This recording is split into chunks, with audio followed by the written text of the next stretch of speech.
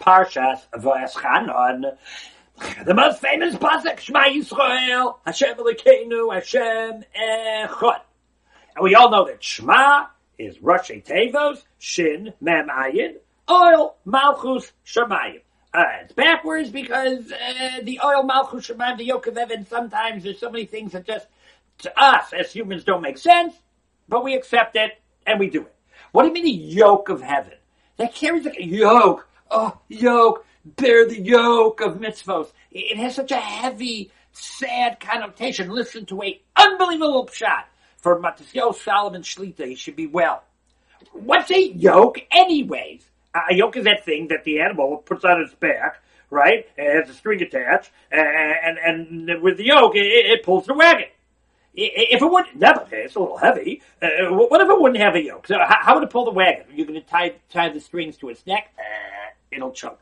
Tie the strings to its stomach?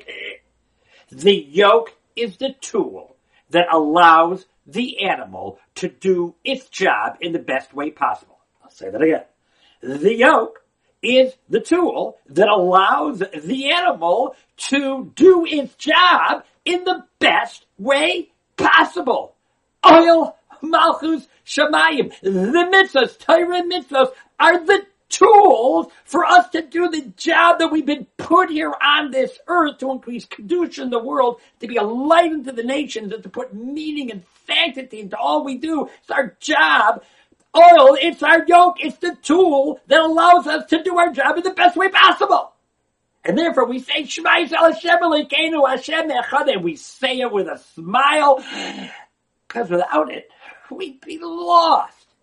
That's oil, the yoke of heaven, a tool, a gift from HaKadosh Baruch Hu. Have a very good Shabbos. Looking for more shiurim?